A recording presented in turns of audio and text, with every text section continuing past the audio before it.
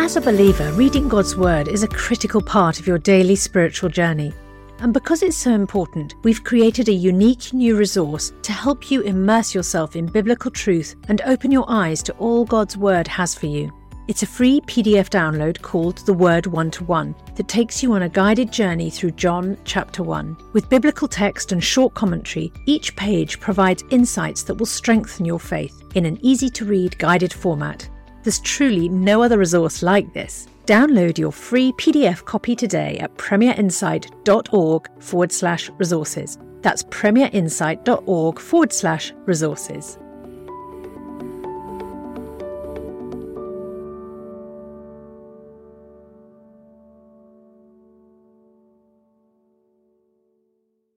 Bringing the Word to life. The Bible in a year. Deuteronomy chapter 1. These are the words Moses spoke to all Israel in the wilderness east of the Jordan, that is, in the Arabah, opposite Suf, between Paran and Tophel, Laban, Hazeroth and Dizahab. It takes 11 days to go from Horeb to Kadesh Barnea by the Mount Seir road. In the 40th year, on the first day of the 11th month, Moses proclaimed to the Israelites all that the Lord had commanded him concerning them. This was after he had defeated Sihon, king of the Amorites, who reigned in Heshbon, and at Edrei had defeated Og, king of Bashan, who reigned at Ashtaroth. East of the Jordan, in the territory of Moab, Moses began to expound this law, saying, "The Lord our God said to us at Horeb, 'You have stayed long enough at this mountain. Break camp and advance into the hill country of the Amorites. Go to all the neighbouring peoples in the Arabah, in the mountains, in the western foothills, in the Negev, and along the coast, to the land of the Canaanites and to Lebanon, as far as the great river, the Euphrates. See, I have given you this land. Go in and take possession of the land that the Lord swore he would give to your fathers, to Abraham, Isaac, and Jacob, and to their descendants after them. At that time I said to you, you are too heavy a burden for me to carry alone. The Lord your God has increased your numbers so that today you are as numerous as the stars in the sky. May the Lord, the God of your ancestors, increase you 1,000 times and bless you as he has promised. But how can I bear your problems and your burdens and your disputes all by myself? Choose some wise, understanding and respected men from each of your tribes, and I will set them over you." You answered me, "What you propose to do is good." So I took the leading men of your tribes, wise and respected men, and appointed them to have authority over you, as commanders of thousands, of hundreds, of 50s, and of 10s, and as tribal officials. And I charged your judges at that time, hear the disputes between your people and judge fairly, whether the case is between two Israelites or between an Israelite and a foreigner residing among you. Do not show partiality in judging. Hear both, small and great, alike. Do not be afraid of anyone, for judgment belongs to God. Bring me any case too hard for you, and I will hear it. And at that time I told you everything you were to do. Then, as the Lord our God commanded us, we set out from Horeb and went towards the hill country of the Amorites through all that vast and dreadful wilderness that you have seen, and so we reached Kadesh Barnea. Then I said to you, you have reached the hill country of the Amorites, which the Lord our God is giving us.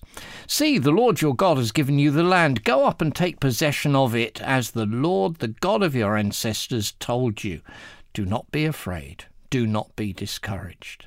Then all of you came to me and said, let us send men ahead to spy out the land for us, and bring back a report about the route we are to take and the towns we will come to. The idea seemed good to me, so I selected 12 of you, 1 man from each tribe.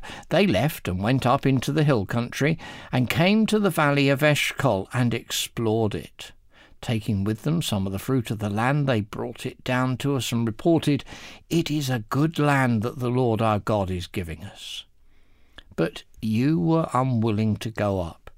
You rebelled against the command of the Lord your God. You grumbled in your tents and said, 'The Lord hates us.' So he brought us out of Egypt to deliver us into the hands of the Amorites to destroy us. Where can we go? Our brothers have made our hearts melt in fear. They say, 'The people are stronger and taller than we are. The cities are large, with walls up to the sky. We even saw the Anakites there.' Then I said to you, 'Do not be terrified. Do not be afraid of them. The Lord your God, who is going before you, will fight for you as he did for you in Egypt before your very eyes and in the wilderness. There you saw how the Lord your God carried you as a father carries his son, all the way you went until you reached this place.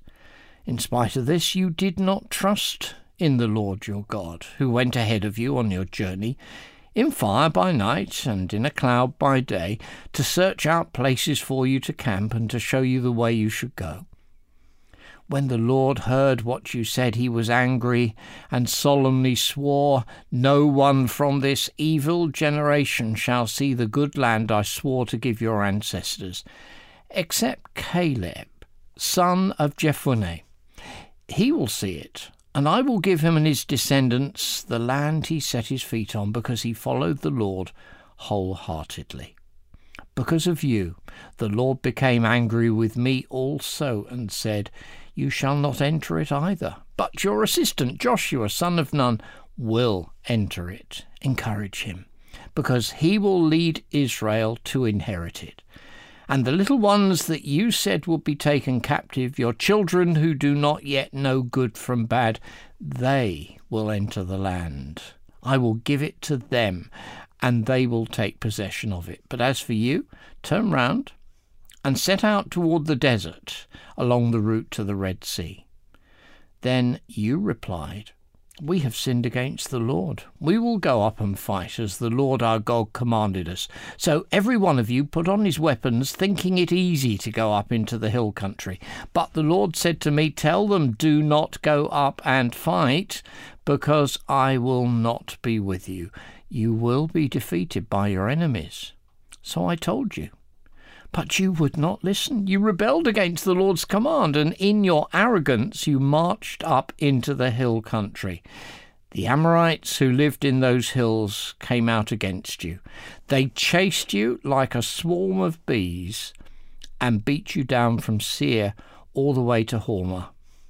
You came back and wept before the Lord, but he paid no attention to your weeping and turned a deaf ear to you. And so you stayed in Kadesh many days, all the time you spent there. John chapter 18. When he had finished praying, Jesus left with his disciples and crossed the Kidron Valley.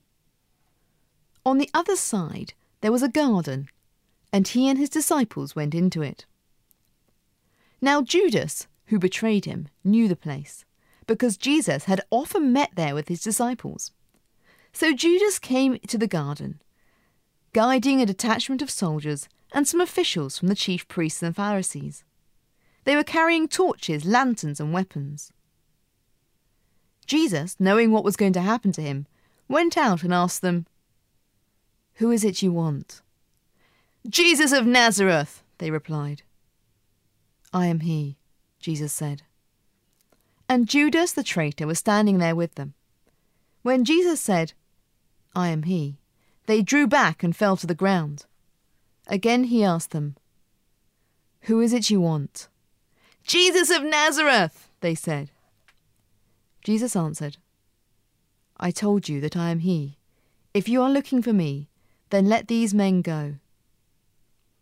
This happened so that the words he had spoken would be fulfilled.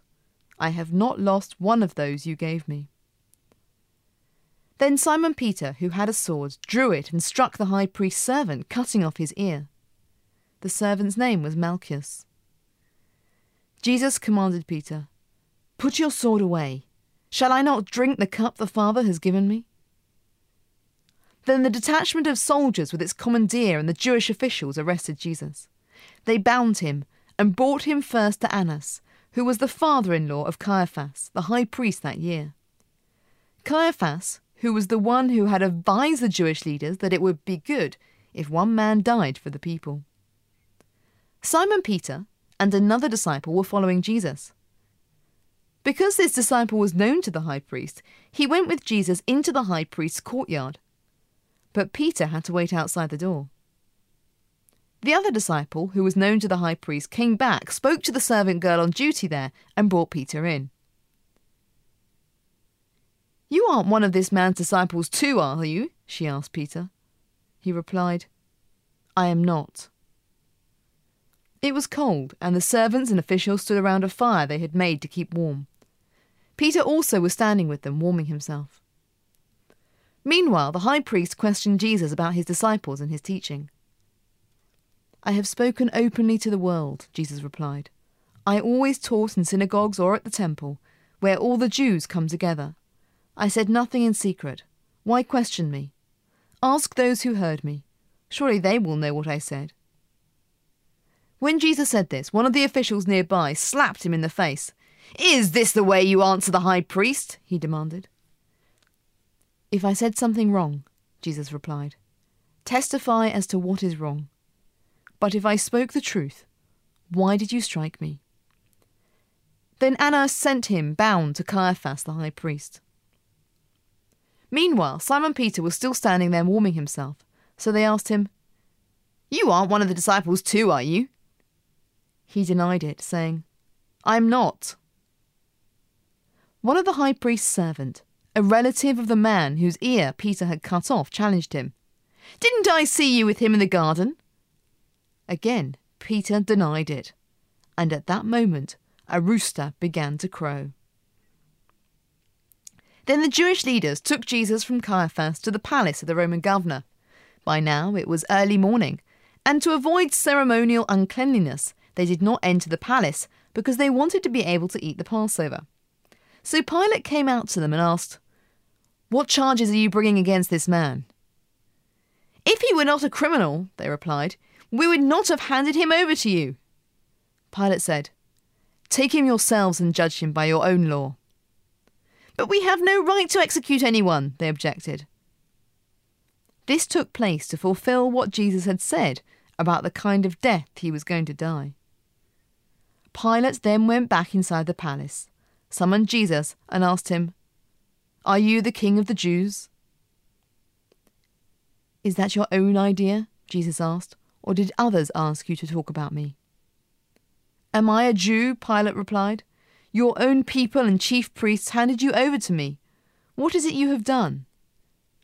Jesus said, "My kingdom is not of this world. If it were, my servants would fight to prevent my arrest by the Jewish leaders. But now my kingdom is from another place." "You are a king then," said Pilate. Jesus answered, "You say that I am a king. In fact, the reason I was born and came into the world is to testify to the truth. Everyone on the side of truth listens to me." "What is truth?" retorted Pilate. With this, he went out again to the Jews gathered there and said, "I find no basis for a charge against him, but it is your custom for me to release to you one prisoner at the time of the Passover. Do you want me to release the King of the Jews?"